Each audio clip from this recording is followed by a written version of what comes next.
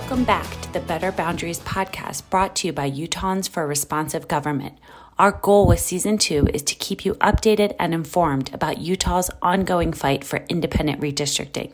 I'm Katie Wright, Executive Director of Better Boundaries and your host.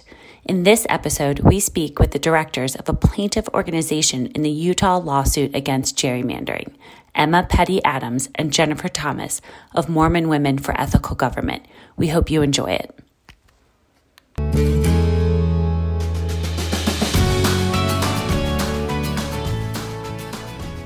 In today's episode, we're speaking with Emma Petty Adams and Jennifer Thomas. They are co-executive directors of Mormon Women for Ethical Government, MWAG for short.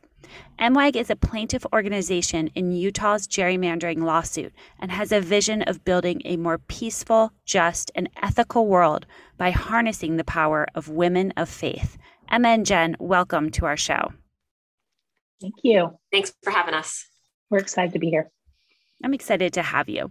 Mormon Women for Ethical Government is suing the state legislature for violating Utahns' constitutional rights. And I want to learn about how the lawsuit furthers the mission of your organization. But I think we should start learning about MWAG's founding and purpose. So MWAG is a nonpartisan organization with both a 501c3 and 501c4 designation.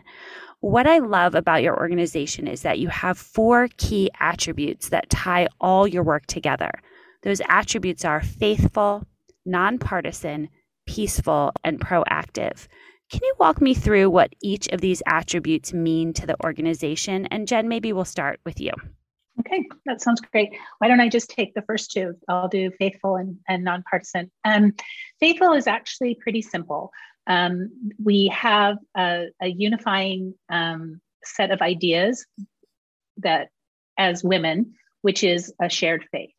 One thing we do try to make very clear to people is that our faith informs our work. It does not lead us to specific policy decisions that align specifically with doctrine. So what that means is, I can give you a very perfect example.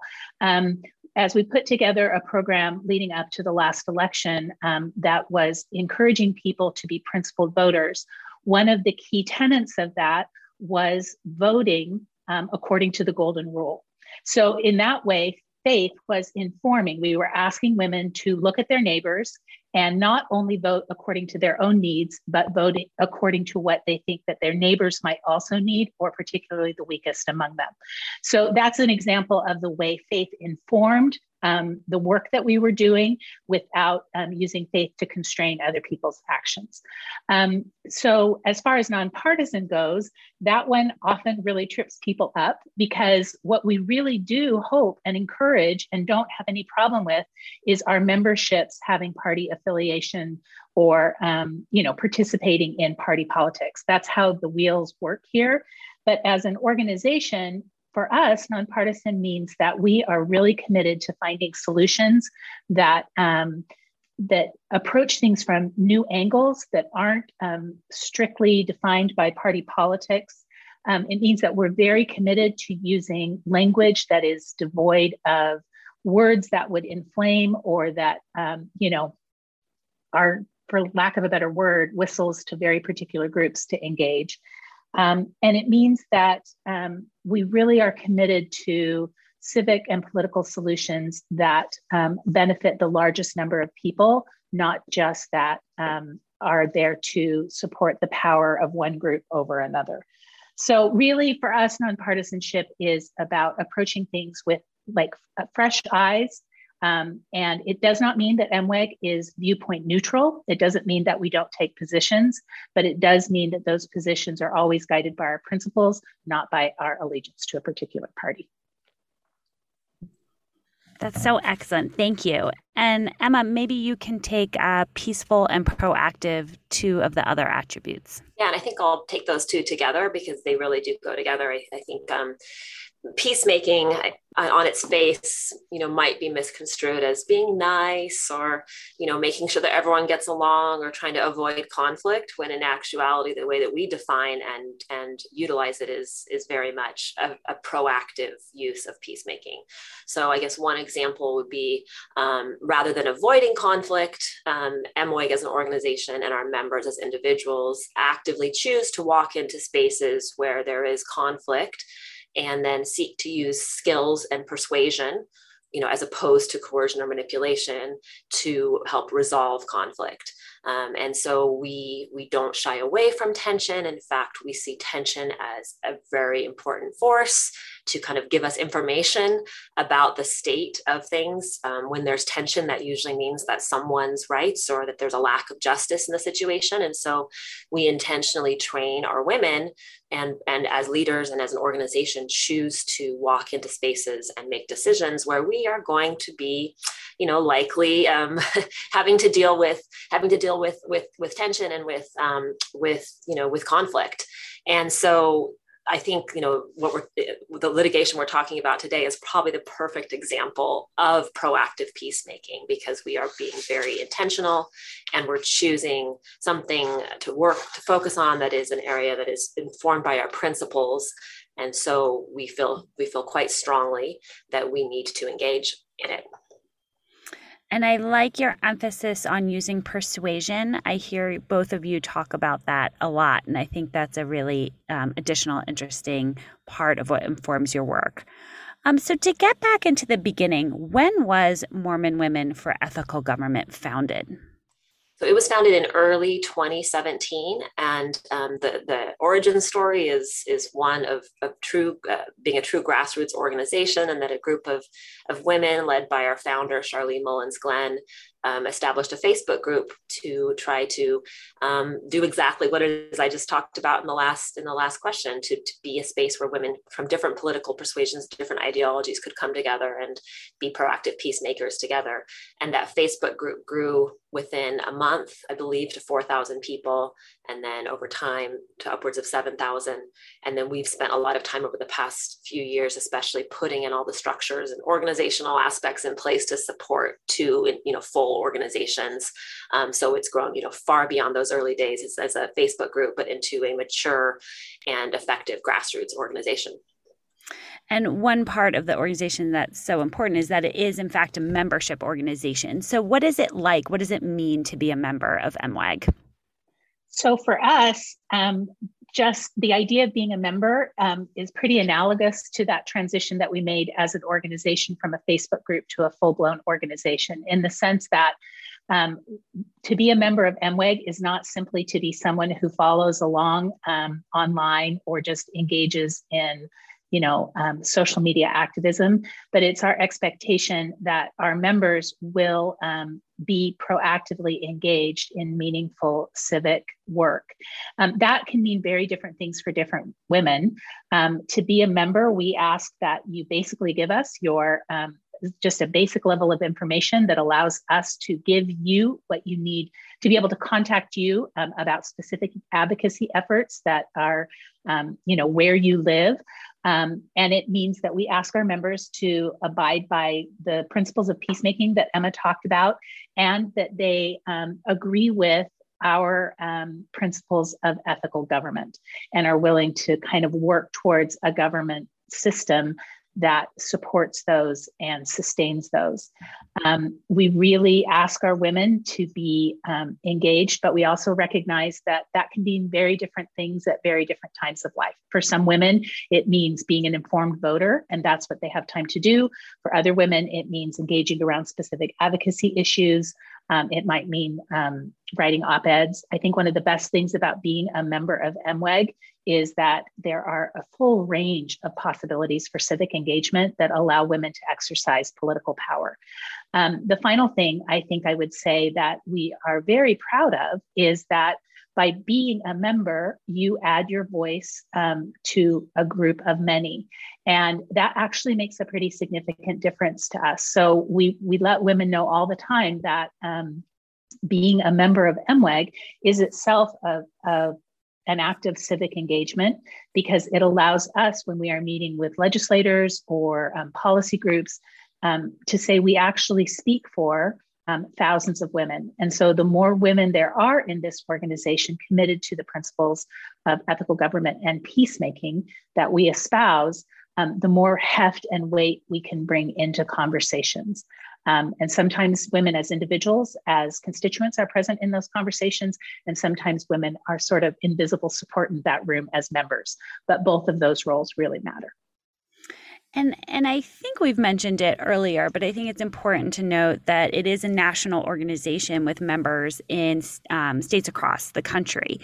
But in Utah, where the anti-gerrymandering lawsuit is, gerrymandering or anti-gerrymandering has been a central issue for MWAG members. Why gerrymandering? I think it absolutely gets to the core of what we believe is critical for the health of a democratic system. We believe very firmly and have a lot of faith in the individual citizens of both states and our nation. And we really push back against any movement that is an attempt to consolidate power in the hands of the few and away from the many. There's great safety in having power distributed across a democracy. And so I think as an organization, we see gerrymandering as a very specific threat to making sure that power rests with the people. Because if any legislator at any level has the ability to control selecting who votes for them, as opposed to the voters having the right to select their leaders, that flips the system out of balance, and it creates a hermetically sealed system in which voters can't get access. So for us, in order for our members and for all citizens of the United States to have equal access to their democracy, we believe it is critical that legislative districts be set up in a way that gives people a reasonable access to using the pressure of the ballot box to influence policy and the direction that their legislators take. And gerrymandering directly undermines that. It doesn't matter to us which party's doing it. We see it as problematic. And so as an organization, MWAG had to make that decision not only to take on anti-gerrymandering as a core issue in Utah, but to actually sue the state for partisan gerrymandering. Can you walk us through, as an organization, how you came to that decision? So I would say the decision was both hard and easy. Hard in that our decision-making process is one that is extensive and collaborative and takes and deliberative. So it takes time. It takes lots of consultation with lots of women. But it was easy in that this is an issue we've been working on for a long time, back to 2018, when our Utah chapter lead became informed about Proposition 4 and let our members know about it. So we're talking about years here we've been involved. She helped educate our members. They gathered signatures. There was lots of work done. And then in addition, over the past year, as the Redistricting Commission was in action, our leaders and members in Utah were heavily involved in that. So they were, attending meetings and, speaking out and writing opinion pieces about it. And then when the legislature chose to adopt different maps, chose to adopt their own maps, again, that was another point at which our members were writing letters, were writing opinion pieces, were reaching out.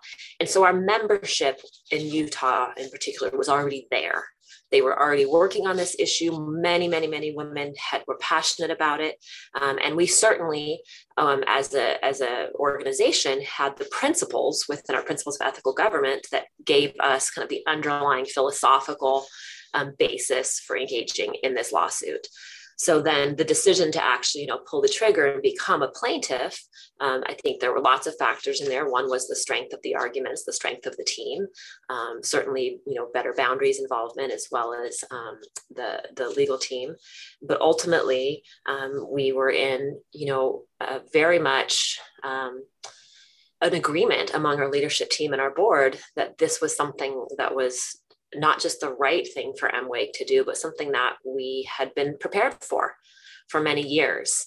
And, we went into it knowing that it would be, it was the first time we've done something like this. So it was new in terms of the mechanisms, but in terms of the ideas, it was exactly where we stood and where we needed to be.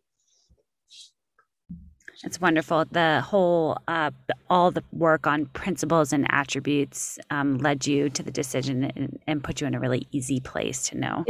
It absolutely made it easy, right? It was one of those situations where the things that we were already very clear about in terms of our ideals aligned perfectly with the opportunity to kind of live them.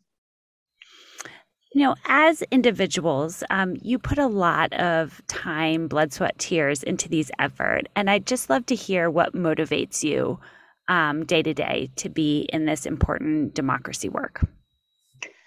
That is a good question. And I think day to day is a really good way to put it, because there are good days and there are bad days. There are days when you see real progress and you have the opportunity to kind of feel like there was a win. And there are also days in this work that feel like big setbacks. But I think that for me, one of the things that has been most motivating has sincerely been the women with whom we are working. I think that I always had a lot of, I guess, a belief that women had the ability to make significant change, but working in MWEG, it has gathered women of such extraordinary capacity, and watching them use that capacity to engage with their democracy has been inspiring in ways that it's kind of hard to articulate, because these women are fitting this work in around every other thing that matters to them. They're fitting it in around full-time employment. They're fitting it around childcare issues. They're fitting it around commitment to faith and religious, commitments. They're fitting it in around also helping out in schools and other, many, many ways that women do this work. But it has been pretty inspiring to see when women are empowered and when they are given the opportunity to coalesce around an issue and work together, what they can achieve is really quite inspiring. I also think that, I'll let Emma take it from there. Yeah, you kind of took mine, Jen. Sorry. I would add, so principles and people, maybe, and process.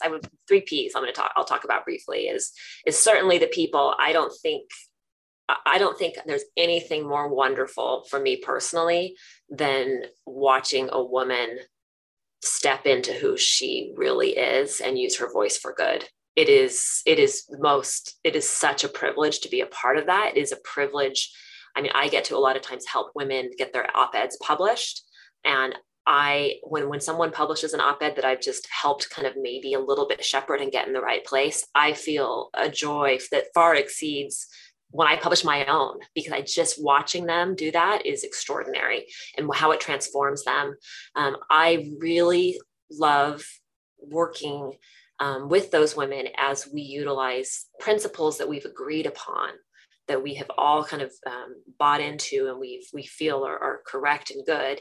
And then, I mean, this is kind of wonky, but I love the process that comes from when these people tussle with how those principles turn into action and policy. That process of working through different opinions, that process of watching people come with different ideologies and thoughts and experiences, and then watching them kind of wrestle and grapple with how those look in the real world, and how I have to consider yours and you have to consider mine. And then the final end result is something so significantly greater than what it would have been if just one person had made that decision.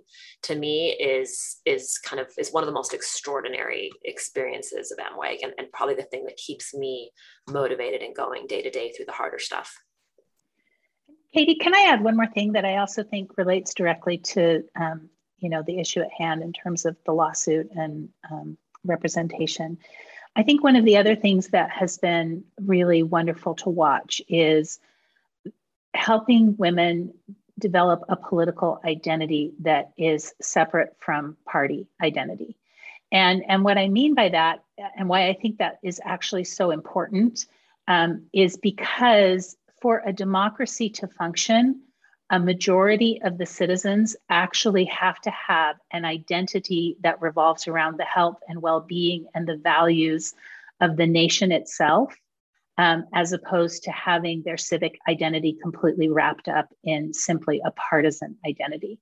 And, we've heard it talked about ad nauseum, but there's been a fairly negative shift, whether it's with the loss of civics. I really, in our schools, I don't know what it is, but there has been a significant shift towards partisanship. And as we do that, I think our civic health decreases. And so one of the really wonderful things about MWEG is watching women be able to separate out their values and their ideals from a pure allegiance to party. And that actually, watching them transfer that to the health of their nation, the well-being of their community, it is an incredibly empowering thing to see. And I think that those women are increasingly in a position to make a significant difference in conversations in our nation, because they really are approaching things from the common good, from the perspective of the common good. And even if their principles aren't perfectly aligned with the principles of their neighbor, the underlying principles of commitment to democracy and, equity, just basic principles that are enshrined in our national, or at least at one point enshrined in our national culture.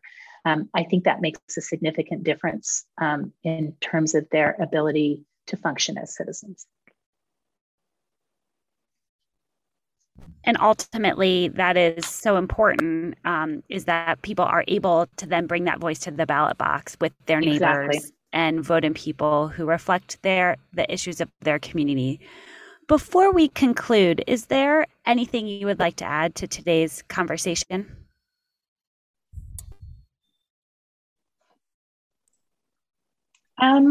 I will just add that and reaffirm that the reason we kind of waded into this battle, for lack of a better word, is because we really do sincerely believe in the average Utah voter. We believe that they, given the opportunity, will and should be given the opportunity to select their representation on an equal playing field. We hope fervently that we are successful in this endeavor. And I think that we can confidently say that no one should fear, no one with a reasonable interest in democracy should fear a positive outcome in this case, because all it really does is give power to the individual voter and the people. It empowers the individual voters of Utah. That's very well said, Jen. Jen and Emma, thank you for your time today, your leadership of Mormon Women for Ethical Government, and for taking this fight to the courts on behalf of all Utahns. For our next episode, we'll hear directly from an individual plaintiff in the gerrymandering case. I'm Katie Wright, your host and executive director of Better Boundaries Utah. We hope you'll tune in and follow our podcast for updates on Utah's gerrymandering case.